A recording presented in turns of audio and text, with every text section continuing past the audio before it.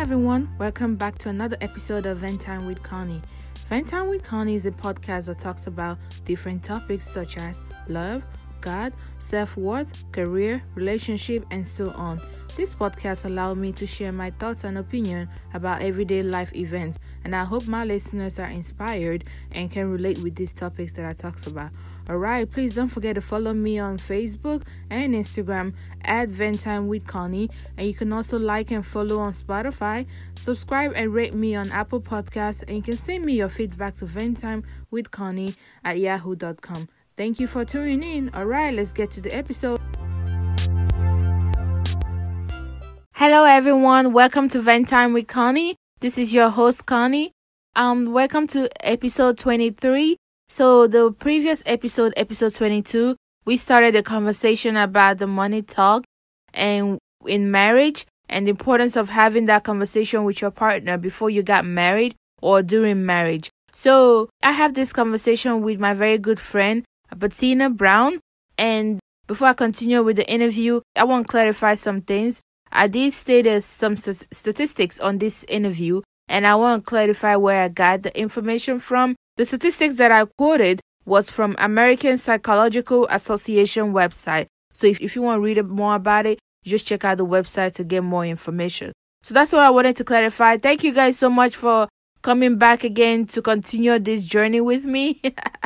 I know I put you guys on the edge of your seat, but don't worry, there's no more time to waste.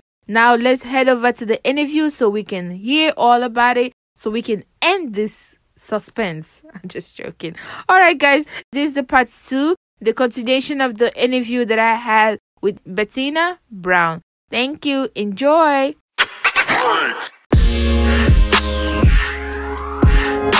But another point that I want to point it out is the prenup. You know, people talk about prenups, and it's kind of it has a very negative connotation to it, and nobody really likes to talk about it. It's like basically preparing to divorce while you're married. It's like it's a no-no, especially in a Christian. I come from a Christian background.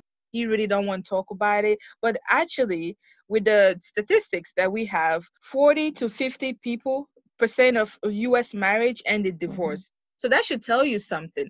A marriage is not that bed of roses, and why you need to understand why are people divorced. There has to be something wrong. So you need to be very careful when you get into marriage.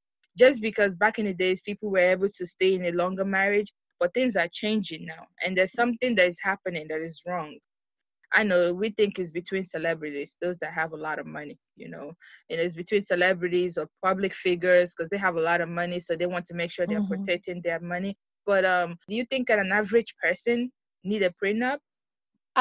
Looking back now, I live in a community property state where your prenup would basically be null and void, and if you come into a marriage and you divorce, you're entitled to half, period. End of story. Okay. And so some states have that mentality.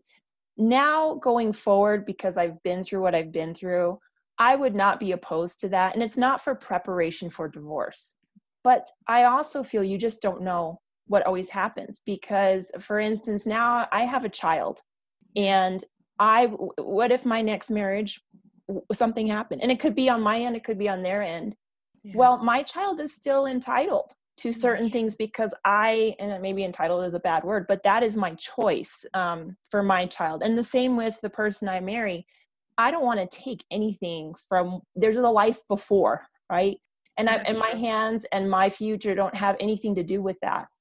And your family, your kids should be provided for the way you want them to. And the thing is, even though you and I may have that agreement, we still have kids. Those kids still have other family members. Those kids may have a moment they lose their mind and go after and so I do feel like there's a sense of protection with that. Yeah. And I don't think it's a bad idea, just not because of the statistics, but statistically, if you're two people, that's 50%, right? And a lot of times as we get older, that's when we learn to accept and understand ourselves better. And when we're younger, some of us are always so younger, but some of us, we come in looking to be fulfilled from another person. Yes. And when we realize we're not being fulfilled, then we start arguing about money, about the job, about where we live in the US. There's always going to be something to argue about. And there's a point in time you may outgrow someone or they may outgrow you. And so sometimes there's a whole nother podcast about, are we really meant to be with one person forever or not? But I do think that in our world, you still have to have both eyes open. And being married does not mean you shut them. They stay open. And so you keep your eyes on your joint account, you keep your eyes on your accountability, and then also what your future is. And so I don't see a prenup as a negative thing. Nicole Kidman did one with her hubby, and she's like, if you get back into drugs, you don't get this and that. And he did. So he knew what the consequences were beforehand. And divorce, gosh, having been through divorce, having financially had the struggles, I think we should all be divorced before we get married, so we would really understand how wonderful marriage is. Yeah. And it's not a bad thing. The sharing of money is not a bad thing, but not letting it rip your couple apart. Yeah, I must say, marriage is not for the weak in mind. No. I don't know if that makes sense, because even with the joint account that I'm talking about, you both have to be responsible. You can't just shut your eyes. Oh, it's my husband. He'll just control everything. You still need to always go back and check and make sure, and because that actually help you build trust with each other. Because I know, like I told you, getting married, I have this perspective about joint account. So I met my husband. He's okay with joint account. So we decided to do a joint account. But still, if he tells me he's removing money from the account, if I go back and check, it will correlate with what he says. So that will actually build trust. And you can't just assume, because we human beings, we change every day, Next year, you don't know what your husband would be or your wife would be. So I didn't say you shouldn't trust your husband or your wife, but you still need to be, like you say, open your eyes. Don't shut it. Love is not blind. It can be open too. Yes. So you can't shut everything out. But another point that I wanted to talk about is disclosing your debt, before or after marriage. Especially in the US, we have something they call student loans. Oh, yes. Credit card, debts. You don't want to go into a marriage. You're all focusing on the romantic side of it. You go into a marriage now. You guys wanted to buy a house. Then you find out, oh, your husband's or your wife's credit is so low. They have so many debts you have to pay. Is it what? No, this is not what I signed up for. No, it's part of the things you sign up for, because you're supposed to talk about it before you get into it. If it's something one of you have, you can plan on how to actually tackle it and pay off some debt, because you can't go into if you have so much debt and buying a house, that means your monthly bill will be high, and that will affect you negatively. So don't you think it's very necessary for, let's say, a couple that's trying to get married, for them to open up about their debt, so they'll be aware about what they're getting themselves into? I think we should open up about a lot of things, and we cannot open up until we learn to ask the right questions. That's true. And so I think that is all a pre-marriage thing. And you need to, it's not fair to the other person. It's not even fair to you. I want to know you, the one with the hair crazy in the morning, and when you didn't shave your legs last night. I want to see the real you and not the makeup version, because someday you let that down. And in that comes all of your history. There are certain things, of course, that you don't always want to share, but I want you to know the things that I did well in life, where I fell on my face, how I feel I'm a good mom, where I definitely know I need some improvement, and where I spent my money, what my feelings about money were. I'm one of those people. I have a nice mortgage of a student loan. Yes. I have a mortgage on top of that. And, that's true. And so, yes, that is your right to know, because when you sign up, you knew. So that if that, relationship messed up or broke up, or there was a marriage, you went in willingly, and then that's on you. There's no blame on the other person. And so in hindsight, what I look at with my marriage, what we never did that we should have, is really made a budget together. There was always this assumption, and there was this assumption on my end, because I can easily pick up another shift. And then for our marriage, we had a son, and he had a lot of medical expenses. So within 4 months, because of the US being the way it is, I work in healthcare, but we were $8,000 in the hole for medical expenses. And if you don't pay Wow. your medical, you can't take your child to the doctor. I got one of those letters. And so that was such a financial strain that I would work 20, 21 days in a row. We would try to alternate our shifts so that, you know, our son would not have to always be in daycare. We had family help, but there was such a resentment from how much money we owed, how much money should be there. And we never connected. We always looked at that problem as separate individuals and never as a couple.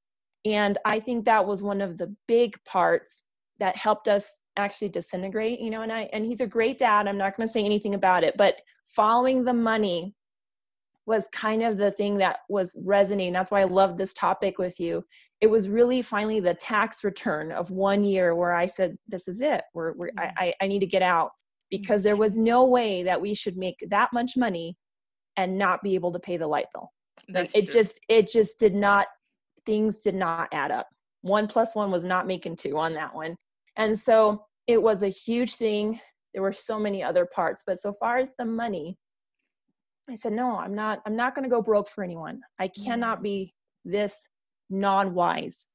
And it took 3 years, but I'm now financially independent, not on credit card debt. I still have a student loan, but I'm there. And yeah, so I realized it was how much I did not take responsibility for. So it's not just what you spend, but what you enable.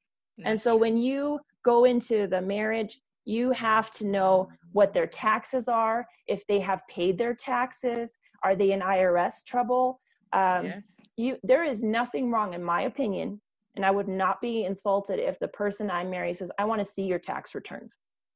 I want to see that, because you know what? Hey, you need to know, because when you marry, you do legally become bound to the other person. And if you want me to sign my name that I'm in charge of your health, that you're in charge of my health, that you can literally make the decision to pull the plug or not, you need to know, and I need to feel comfortable with some things like, did you buy that coffee, or did you buy that coffee for someone else, or did you just spend money on a whatever? Yes, absolutely. Yeah, talking about asking the right question, it will bring me to my next point, which is making sure you and your partner is in the same page. You know, like you said about you guys having a budget, sitting down, having a budget. You know, we all have short-term goals, long-term goals. There's some people that tend to have these huge goals or crazy goals. They know they cannot afford, you know, but they will spend all their last money on it. You know, some people are just crazy like that. But you need to sit down and talk about these things. Like, okay, I know you have this goal, but why don't we push it a little bit back? Let's start from somewhere so we can get up there, you know? So you won't run broke from a guy, like some guys do gambling, you know, they spend their money on things, or starting up a business. Every day they're starting a business. They have a new project coming up. So you keep on spending money on those projects that never yield anything. So you need to have this talk with your partner, knowing the kind of person they are, so you guys can come to like a compromise or meet somewhere in the middle, so you won't go broke because of someone else's weakness, or I don't know how to describe it, but it's very necessary you have that talk. That's basically what I'm talking about. You need to know that you guys are in the same page, so you won't go broke, because it's not worth it. Debt is not something to play with, especially in America. They don't care if you ask the right question or not. The IRS will get you. Yes, they will. And your name, both of you are together now. So it's either they get the other guy, they couldn't find him, they'll find you. You need to ask those questions. Absolutely. And I love the way you describe it as short-term and long-term goals. I think just that a lot of us don't talk about when we're engaged or while we're dating. What are your goals in life? And a lot of times you'll find out that they have no goals. And is that going to work for you?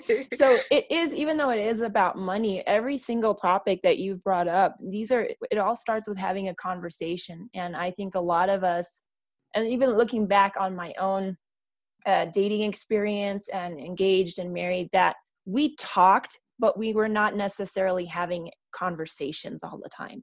That's and true. there is a difference talking to someone and really engaging mentally and engaging emotionally with one another, so that you know you are on the same page completely. And I think in hindsight, that we may have not even gotten married. We had our child, but we may have not gotten married because our goals were too far apart.